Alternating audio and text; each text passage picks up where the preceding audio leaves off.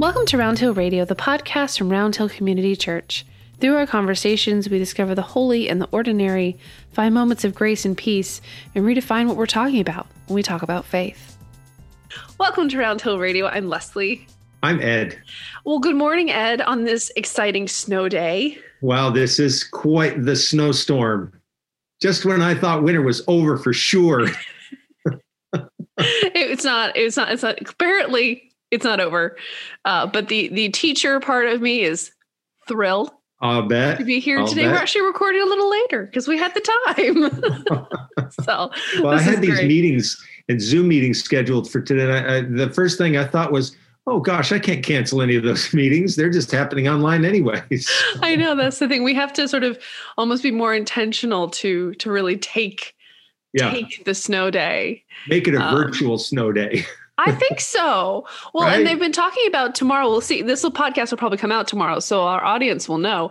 But they've been talking about tomorrow, if there's a snow day, doing like a half day virtual at school, which I think is a nice compromise because it's like get a little education, but go play in the snow and be a kid and enjoy what you would otherwise be able to enjoy. So I appreciate that.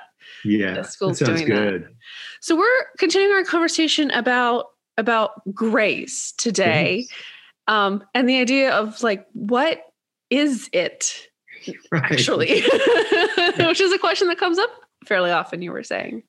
I know, it's a word we hear a lot. I still think it's part of our language, not as much as it used to be, but people talk about grace and mercy, people's names. I know a lot of people who are named Grace. It's a lovely name.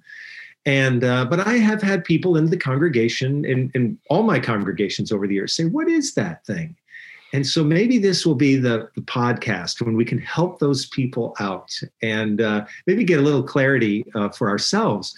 So I was thinking about this because when you and Dan and I met back in, November and December to think about our sermon, our worship themes for January and February, we wanted to create a whole series of worship services based on this notion of grace and to sort of weave that like a thread. So kind of subtle, but sometimes a little more explicit.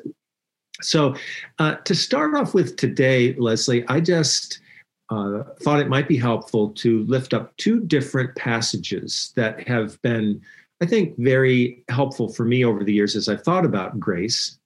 And one of them comes from the Gospel of John. So we have these four artistic portraits of Jesus in the Bible. We know them as the Gospels: Matthew, Mark, Luke, and John. And John was probably written last of the four, but he has this single verse in the very first chapter where he's describing this person who's coming into the world, who's so full of light. And he describes Jesus as someone who was full of grace and truth. Mm. I love the fact that John pairs those words, grace and truth. They make me think sometimes that I have known people who were gracious, but maybe not truthful, and truthful who weren't necessarily gracious. So, to put the two together is the whole thing. It's sort of the vision of what all of us have it in us to become. People who are gracious, kind, who do unexpectedly good things for other people, but we're also truth tellers. And when we see things about our lives or our world that we think should be named, that we're prepared to do that as well. So that links with my second short scripture passage, which is from the letter to the Ephesians. And this comes from the 4th chapter. It's the 15th verse. And the writer of this little letter says, "But speaking the truth in love," that's the phrase that I really want to highlight, "we must grow up in every way into him who is the head, into Christ." So I think this person is saying, again, Jesus is the vision of what we have it in us to become, someone who's full of grace and truth. And I love that from a very practical standpoint. I love that phrase, speak the truth in love, because let's face it, in our relationships and in our work, there always comes a time when you have to say the tough thing, and to be able to say it with love, in love, that's a really helpful way to get the conversation started. So I'm just going to stop there for a moment, hit the pause button, and say, that's my entry into the world of grace, right? So it's a given for Jesus that he is full of grace and truth.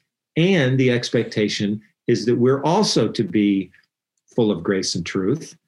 And so let's create a pause there and see how we're doing so far. I think it's so interesting because to me, it feels like grace is such a multifaceted word that there's so many, like you say, entry points to it. And yeah, speaking the truth in love is such an interesting idea that really connects with me. I'm one of those people that I aim to really care about how I say things. Right. If I'm going to say a piece of hopefully constructive criticism or a suggestion, or just flat out say something isn't going right, to say it in a way that at least is not a judgment-filled thing. Yes. And I don't always succeed. You can ask the people in my world. I try. I don't succeed all the time.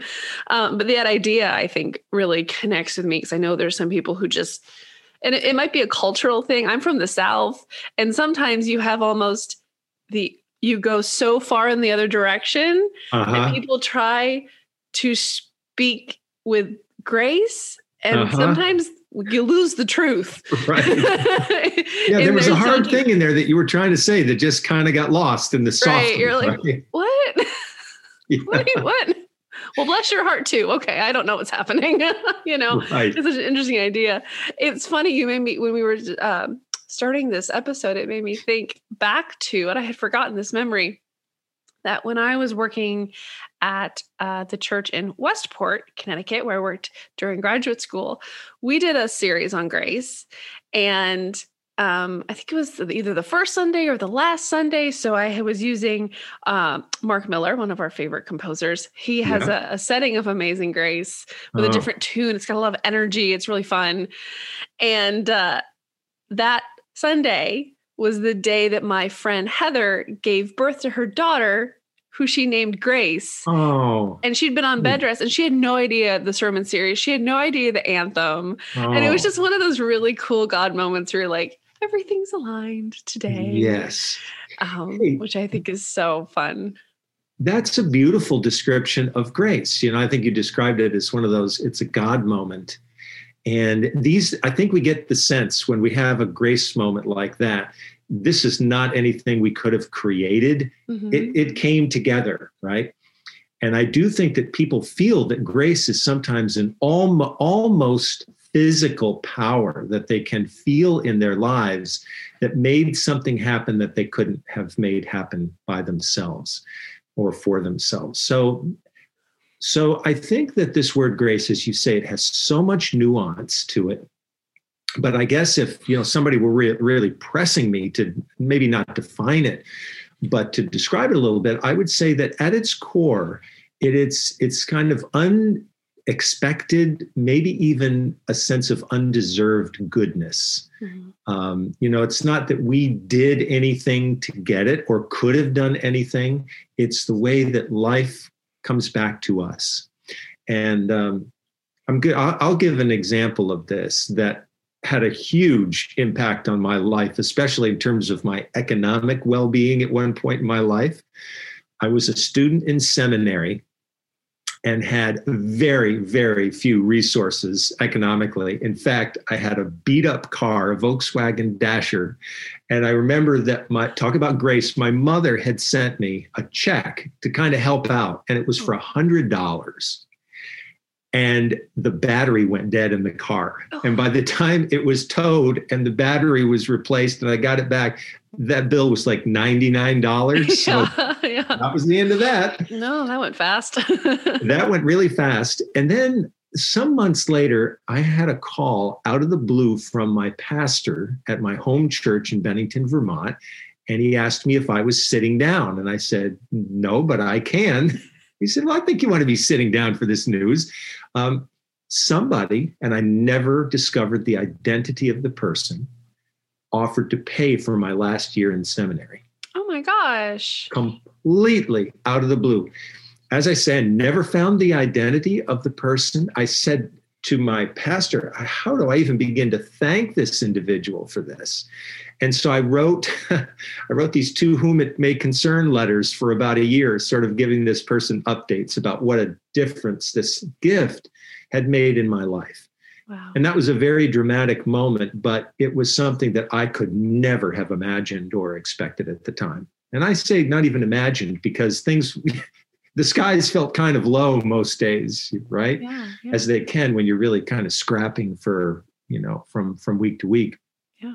And I think that this is just such an important quality of grace. It's the flowing of something towards us. And once it touches our lives, suddenly, everything looks a little better and more beautiful and lighter. And the other side of it, I would say, Leslie, is that it's then something that seems to want to express itself then through us. So as we've been touched in that way, then we also want to reach out and touch others. And I guess one last quick story. Have you heard of these sort of pay it forward stories that happen sometimes, where someone goes through a drive-through and says, right, I'll pay for the next person.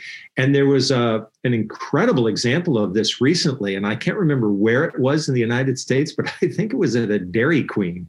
And there was something like 60 cars in a row paid for, the car behind it, or however that worked. Wow. And it was just remarkable. And so those to me are experiences of grace, which we then associate that's how God likes to operate, kind of unexpectedly and in just beautifully surprising ways. Definitely. I think we have that experience so much in music making.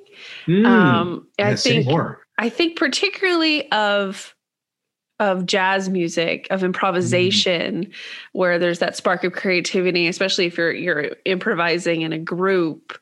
It's very much you have like agreed upon certain things, right? And then you go, and then there's a grace and generosity of accepting where that one person is taking you musically, and you're like, okay, I guess we're going over here now. And there's also that grace and generosity and spark of just when something magical happens, and you don't know necessarily where it came from, but it just happens and appears. And then on sort of a more perhaps simple level, I think we have these moments all the time, especially at choir, where someone will do something and it might have been I'm using air quotes here, a mistake. Yeah. And it sparks an idea either in me or in someone else. And it's just so exciting in those moments. I think of one time we were having a conversation because we were doing Blessed Be the Tie That Binds as introit. Yes. And I think Anna is a benediction, but the text for the benediction for the second verse is really quite dark. I think, if I'm doing this off of memory, but it's like, when we're called to part, it gives us inward pain. And it's like, it's very melodramatic and not quite the kind of like, we're leaving, we love each other, let's go. And so I think I had scheduled it and not taken. I hadn't had my hymnal next to me at the moment, which I've learned that lesson. And so we got to choir, and I opened and I went, oh no, this is not going to work. There's and a surprise. And the choir decided, well, I can't remember whose idea it was, but we decided to rewrite we wrote our own text for beautiful. it. So we have the Roundhill second verse of Blessed Be the Tie That Binds. I don't think I have it in this hymnal. Wow. But it's lovely. Tradition evolving. Wasn't that cool? And so we all came together. We all, and I think it's better than the original second verse. I'm biased. It's very subjective, but I'm just so proud of them and just that's just very much the attitude I think you have to have when you come into a creative space collaboratively, is like, well, that doesn't quite work, but let's figure out something and do it together, and kind of that space and generosity of just goodwill and like, we're going to make it work because we're in it together. That stuff happens kind of all the time in really subtle ways. In music too. Like, you can think about, I've been obviously collaborating with our soloists one-on-one for like a year now. Months. Yeah. Months. And, there's times where I'll misread something or they'll not see something, and you just roll with it, right? You're like, oh, I guess we're skipping that beat. And you just kind of keep going. And, oh, well, that wasn't the original word, but the choir isn't singing it and the congregation isn't singing it. Did it fundamentally change the meaning? No. Then we shall keep going, Right. And this idea that, it's, we have each other and we give each other that grace to be perfectly imperfect. Yes. Because we're all trying our best here in the really global pandemic. Right. Under unusual circumstances. Yeah, for sure. And even under normal circumstances, I think we can take each ourselves, especially as musicians, take ourselves really seriously, and striving for quality can sometimes, it's like, it's letting the idea of perfect get in the way of good or great. Yes. And I aim for great. And I know that perfect is not really, I don't think it's worth sacrificing what you need to sacrifice to get to perfect. Yeah. Yeah. Sort of where I've landed. Great can be pretty darn good. Yes. Yeah. Right. And some days that's fine too. Yeah. Well, in your comments, Leslie, there is so much nuance about grace that it can come from, a mistake or something that we might initially perceive as a failure. It can be a community event where people suddenly rally around something that needs to happen. It can be a creative event. But I guess in all of this, there's the notion that we're letting ourselves be vulnerable enough to let this inner creative power kind of have its way with us. And I've become really fond of this phrase, let's follow the Spirit wherever it may lead.